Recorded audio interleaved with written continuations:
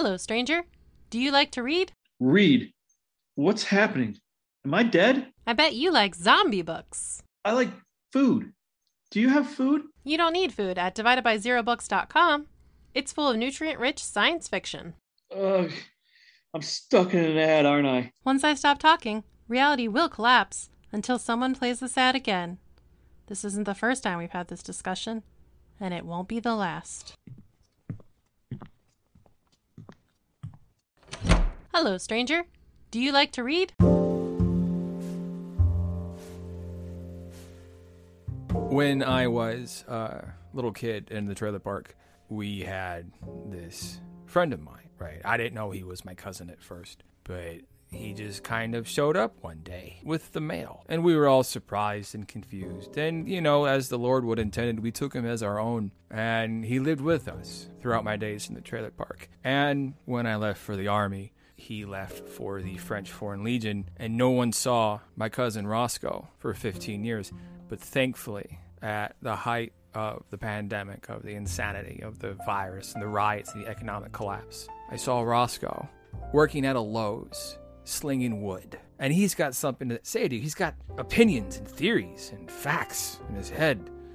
Please understand that before we get started, the following should be only taken as entertainment purposes only, and should not be misconstrued as professional financial advice. Should one be seeking professional financial advice, it is recommended to seek counsel with a licensed financial professional. Take it away, Roscoe. I was doing some yard work the other day and I was listening to some paranoid libertarian documentaries, as one does. And one of the things they were discussing about is how we went off of the gold standard. It all started with this thing called the Brentwood Conference. I think it was in New Hampshire or Maine. Basically, all of the NATO powers, or the UN powers, however you want to put it, got together and they decided that everybody's currency was going to be pegged to the US dollar, and then the dollar was going to be pegged to gold. So what did everybody do to enforce that? So that the US dollar would have enough gold behind it, they shipped all of their gold to US banks. That's my first problem. Does anybody still study Greece? Ancient Greece? There was this league called the League of Demos. I think it was League of Demos, but what it was is it was an alliance of different powers around ancient Greece that was designed to just poop in Persians' pool. Because, fuck them, that's why. Apparently the Persians liked to just come over into Greece and say, "This is our land now," and then Greece just went stab. So anyway, after the main war, where they just kick Persia's teeth in, all of the powers get together, except for Sparta, because Sparta, I'll get back to that one, they all get together and say, "Hey, let's form this alliance," where we're all just band together to have like a protective league, almost like a NATO of the ancient Greece. So originally, under the original terms of the alliance, you had to provide ships and troops for whenever Athens called on. They were the head of the alliance, and then everybody else had to provide ships and troops. But for the smaller players, the bit players, and the Frances, if you will, that was too much for them because ships are expensive. So they're like, hey, so we can just give you cash instead. And originally, Athens was like, sure, you could give us gold instead of troops. And initially, the treasury was supposed to be kept on the island of Deimos. But what do you think Athens did when they realized, oh, we have more guns than everybody? They kept it. They took the treasury off the island of Deimos, all the gold that ancient Greece had, and they just brought it to Athens. And that's how we have the Parthenon now. Fun fact. The Parthenon's basically a big giant temple that was used as a welfare program for poor Athenians. It's also a natural wonder or great wonder of the world. So, great tourist spot for modern Greece, and it's literally all they've got. That and olives. And I'm like, so you give up your national sovereignty when you give up your gold. You give up your ability to field your own troops and your own army. And I'm like, oh, that's why all of our NATO partners only have 5% of their GDP going to the military while we have 30%. Because they gave us all of their gold. It makes so much sense now. So anyway, smash cut to the Nixon era. We're spending way more money than we've actually got. We're running into a pretty high deficit. I think we're at something like $260 billion at that point. And so France said as like, hey, I'm worried that you guys are printing dollars when you don't have the gold to cover it. So we're going to send our gunboat, one gunboat. Their gold could fit in one gunboat. Yeah. But we should have sent them to a cash for gold store. It would have been easier on everybody. Anyway, so naturally Nixon says no. And then he just signs an emergency order decoupling the dollar from the gold standard. Theoretically, temporarily, but I think that was just so he wouldn't cause a mass panic. About 1972. Don't quote me on the date. I was very sweaty when I was listening to this documentary. Playing up behind my shed? Yeah, it's high. I have poison ivy right now over most of my body. Apparently, on August 7th of every year, because according to my medical records, that's the last time I had that. Same thing, just weeding a different part of the yard. Probably get poison ivy. Sometimes you get poison ivy. Don't need to be a pussy about it.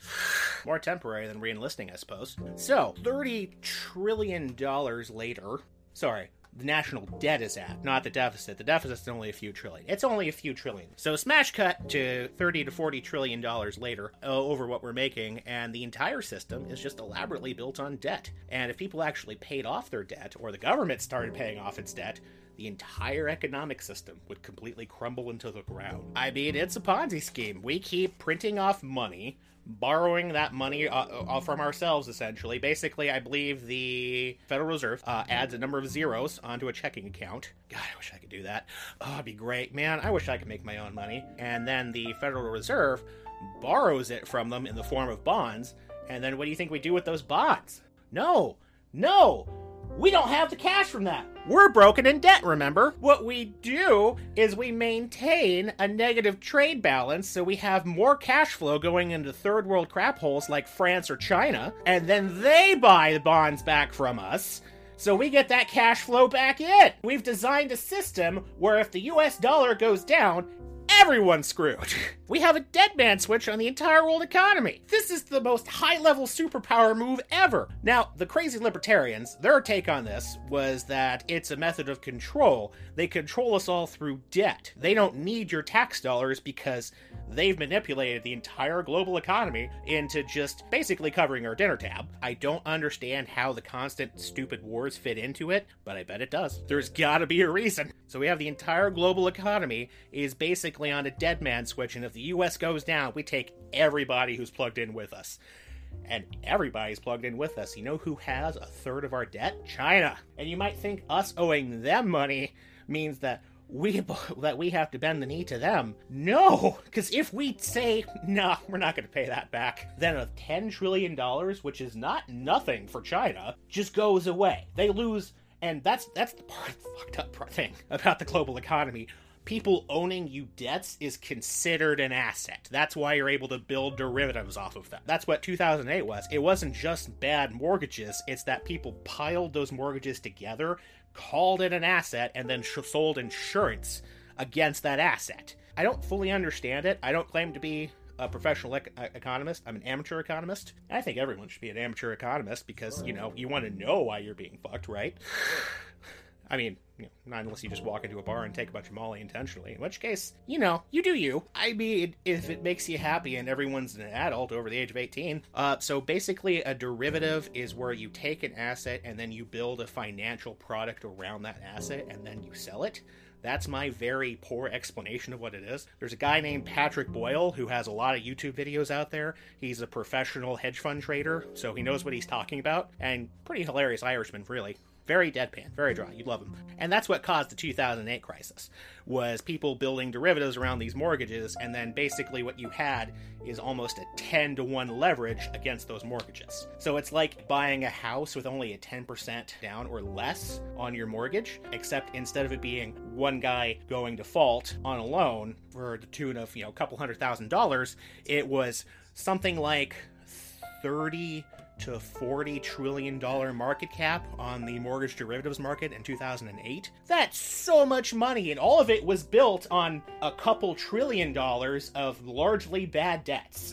Which is why, if you are not a professional investor, just buy an index fund or something in the blue chip stocks, okay? Oh, an index fund is basically where Vanguard, says, hey, we're going to take $1 million and buy 100 separate companies. We're going to take an index of the S&P 500, and we're going to group it all together, and they can't all fail at once, right? And that's mostly correct. So, on average, if you get a decent one, you're probably going to be making 8 to 10%, 8 to 10% returns every year on it. So, this podcast does not constitute professional financial advice. For any sort of financial advice, contact an actual licensed fiduciary professional. Again, I don't know what I'm talking about on a professional level, kids. That's why I buy index funds, because I don't know what I'm doing. That's why I get so goddamn mad at these Wall Street bets assholes. They look at stuff like index funds and buying companies with cash flow as old man investing. Oh, Warren Buffett, the most wildly successful investor in the history of man, as old man investing. And I'm like, okay, I've been on Wall Street bets. I know that maybe 1 in 1,000 of you actually makes any money. Statistically, 90% of you, the good ones, the ones who actually do this professionally full time. I say professionally, like I mean like someone who opens a cupcake stand that's only open on Sundays is a professional cupcake maker. You make less than minimum wage. You would make more returns going to the Dollar Tree and getting a job. Probably way more, because now they're probably making $15 an hour. And with health insurance. You know what health insurance is? It's gold. It's gold that companies give you so that you die less frequently. Because it's the most precious commodity. You can't make health insurance. Some people will tell you, oh, you can just buy a private policy. I'm not Warren Buffett.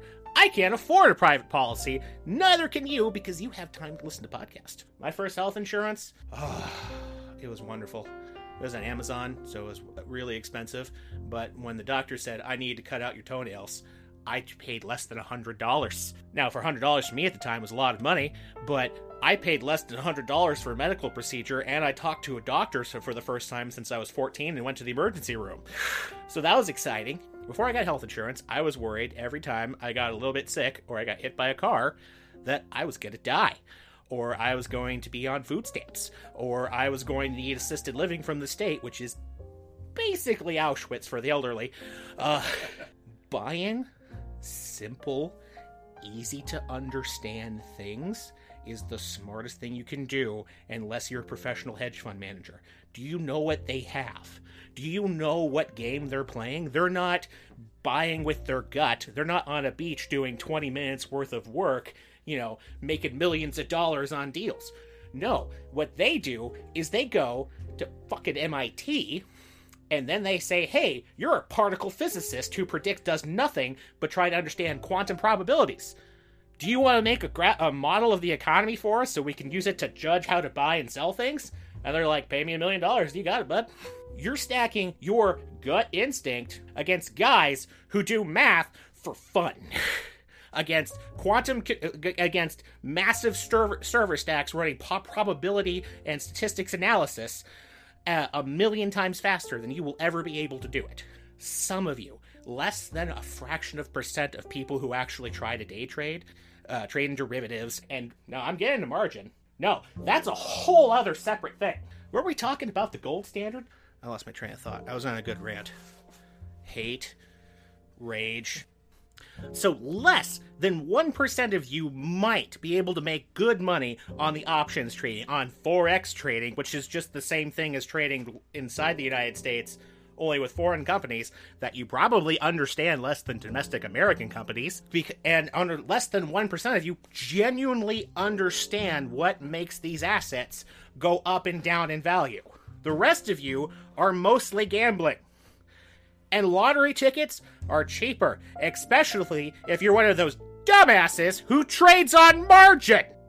For those of you who don't know what margin trading is, it's not where you try to make a marginal profit off of buying a stock at $1 and then selling it at $1.01 and then pocketing the penny. No, that's actually kind of smart if you can time it well. Most of you can't time it well, but it's a sensible strategy. It's not wrong. No, what margin trading is where you take a couple $100 or a couple grand or your mom's life savings in one case and then bet it all on, Tesla puts. And then you put all of those eggs in one basket. So you have a product. So you have this financial product that's complicated. Options trading is complicated. That's why there's people who go to school just to learn how to options trade. And you're taking every shred of cash you have, and then you're doing a 10-to-1 or 100-to-1 or sometimes more in terms of debt. It's a leveraged debt, and then you end up beyond broke. Guys, do literally anything else, all right? don't do leveraged options trading. I'm not a professional investor, but any moron who thinks about it for more than 10 seconds can figure out that if you're not a professional investor, you probably shouldn't use complex derivatives and options trading. So yeah, index funds, pretty good. 401ks, also smart, especially if your company kicks in any extra money for it. It's fantastic. It's the best way. I mean, you'll make like a 10, maybe 15% return on average, but, that's the market. And the stock market's always going to go up, partially because of what we were talking about earlier, where the government just prints off all the money they need. Mash cut to trillions of dollars in debt later. See, you thought I was just on a tangent, right? No, it all circles back.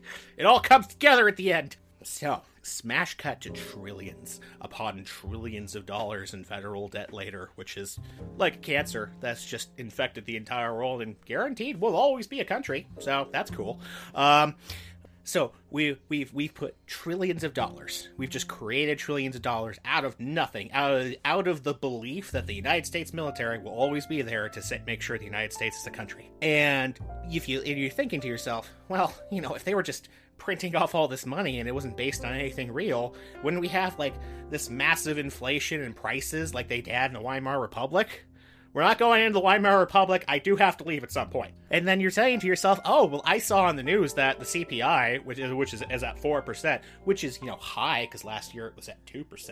That's only 4%. That's not so bad. The CPI is a report released by the government, and they pick and choose what goes in there. And they have an enormous variety of bullshit excuses for what goes in there where. So, yes, the price of gas is up $1, which is bad. But it's not that bad, right? I mean, you have $1, right? The price of bread is up 50 cents a loaf. The price of milk is up, I don't even know because I don't drink milk, but I think it's up. I remember when I was a kid, it was $1.25 a gallon. Now it's $4. They have taken out the increase in the price of assets. Now, what's an asset, right? What you're asking yourself, what's an asset? Food's not an asset, right? It is. It keeps you from dying. That's the most essential thing ever. But they took out the price of housing. They took out the increase in the stock market. Because having to invest, having a little bit of understanding how to invest is the only guaranteed way you're not going to starve to death when you're an elderly person who can't work anymore. Because Social Security, that's going bankrupt. We don't have enough children running around to keep it flush. They take out the price of housing, the increase in the price of housing, which is up 15% year over year, despite the fact that we have a bunch of evictions that are coming down the pipeline. They took out the fact that we had the biggest boom in the stock market in recorded history, I believe. At the very least, very high, record high stock market during 2020, which makes me feel so great about all those Boeing bailout money packages that we provided. The price of education is up 100-fold. It's up 100-fold over the last 30 years. The price of healthcare is to the point where people would rather just take a cab to the hospital than get in an ambulance. I mean, I would. Not to mention student loans and just general education. Everything that keeps you from starving to death is pretty flat. It's at about 4%. And you're a peasant, right? First level of Maslow's hierarchy of needs. You only need the first level, right? You don't need security or hopes and dreams, assets and a house to call your own that you're not in such tremendous debt for. If you have one problem, you're going to lose your home. And that's where this led. Yes, it has allowed us to fund so many things. None of them actually matter to 90% of the people. I don't know why we feel the need to just pile on debt, except for the fact that we feel like we have to in order to keep the system going. I wish that instead of probably unnecessary wars, I think that's fair to say, probably unnecessary wars that we had an infrastructure bill 20 years ago instead of now, as of this recording. But, I'd rather go into $1 trillion worth of debt over, making sure the roads don't destroy your cars, because statistics have shown that for every dollar you put into infrastructure investments, you get $4 in increased, not, concurrent, increased economic activity. So basically, for every dollar you spend, you make $4. I'm not a mathematician. That sounds like a great deal. But, it didn't become a serious problem. And by serious problem, I mean enough people are dying that's going to affect the outcome of elections now from piss poor infrastructure that they actually have to do something about it now. And notice, we've been at each other's throats for the last 10 years, but 20 years, but all of a sudden we have this great bipartisan moment where we can come around on the infrastructure bill. Makes me wonder how much of what's going on is just theater. But anyway, so this is all about how getting off of the gold standard led to massive runaway inflation and essentially a giant Ponzi scheme where if we stop, the whole system falls apart. What were these crazed libertarians offering as a solution to the problem? Gold. Because they're libertarians. Of course it's gold, right? But they also went in on the same documentary into how the Federal Reserve and the banking system is actually manipulating the cost of gold. What they do, since they have the majority of the gold minted on the planet, is they have it sitting in federal vaults, and then they loan out the gold to bullion banks, right? But they don't actually give the bullion banks the gold. So what they do is, so then the bullion bank has this money, or they have this paper slip, which is what the old dollar used to be, paper slip that says this paper slip is good for 1 unit of gold. And then they make money off of loaning that out or selling that to somebody else, right? It's like a derivative. But what this does is it artificially inflates the amount of gold that is recorded in the market, because no one wants to actually transport 1,000-pound bricks of gold, so the gold is still in their vaults. I bet Fort Knox still has all the gold in it, but there's not enough gold to match what they've loaned out to bullion banks. I'd have to actually get in there and count it. I don't think that's happening anytime soon. We put a tank division on top of Fort Knox for a reason. I wanted to work there so bad when I was a kid. I specifically wanted to go and be a tanker for exactly that reason. So, in their view, people using gold to trade back and forth with each other is a threat to the fiat currency. Not just for the United States, for everybody who uses fiat currencies, because if we just start using real, actual gold that can't be printed off, well, then that fiat currency starts to lose any value it had, and then Zimbabwe. Or was it Tanzania? Whoever had the $1 trillion note in circulation. So, their solution is for us to start using gold again. But they have been practicing for 50 some odd years on how to manipulate the gold market to their advantage. It's just like the guys who want to use like complex derivatives trading and, put options and these bullshit stock market trade things where you have multi-leverage buyouts to try and trade against people who do this with quantum computers. You're playing the game that was set forth. You're trying to play the game that they made. You're trying to play their game. When you try to play with gold, they understand it. They've had governments have had 10,000 years to understand how gold works. They know how it works better than you do. Complex put options and stuff like that. The hedge fund guys on Wall Street, no matter what you do, they have some sort of other derivative that they can hedge against the derivative that you're hedging against, so they still come out ahead. The house always wins. So what do? You don't gamble at the casino's place, you make your own casino. And that's where I get to Bitcoin. I know, this was all a giant plug for Bitcoin, wasn't it, kids? Hear me out, though, okay? Hear me out. I'm not saying that you should go out and invest in Bitcoin. I'm not. What I'm saying is Bitcoin is poorly understood. Right now, the government doesn't know what to make of it, so they don't know what to do with it. They don't know how to regulate it. The Chinese are trying to kill it for a reason. The American government is thinking that, this might be a technological and economic advantage over the rest of the world, so why would we crush it? It's a new technology. We might be able to make some profit off of it. So they're not inclined to get rid of it yet. That's what I'm dealing with.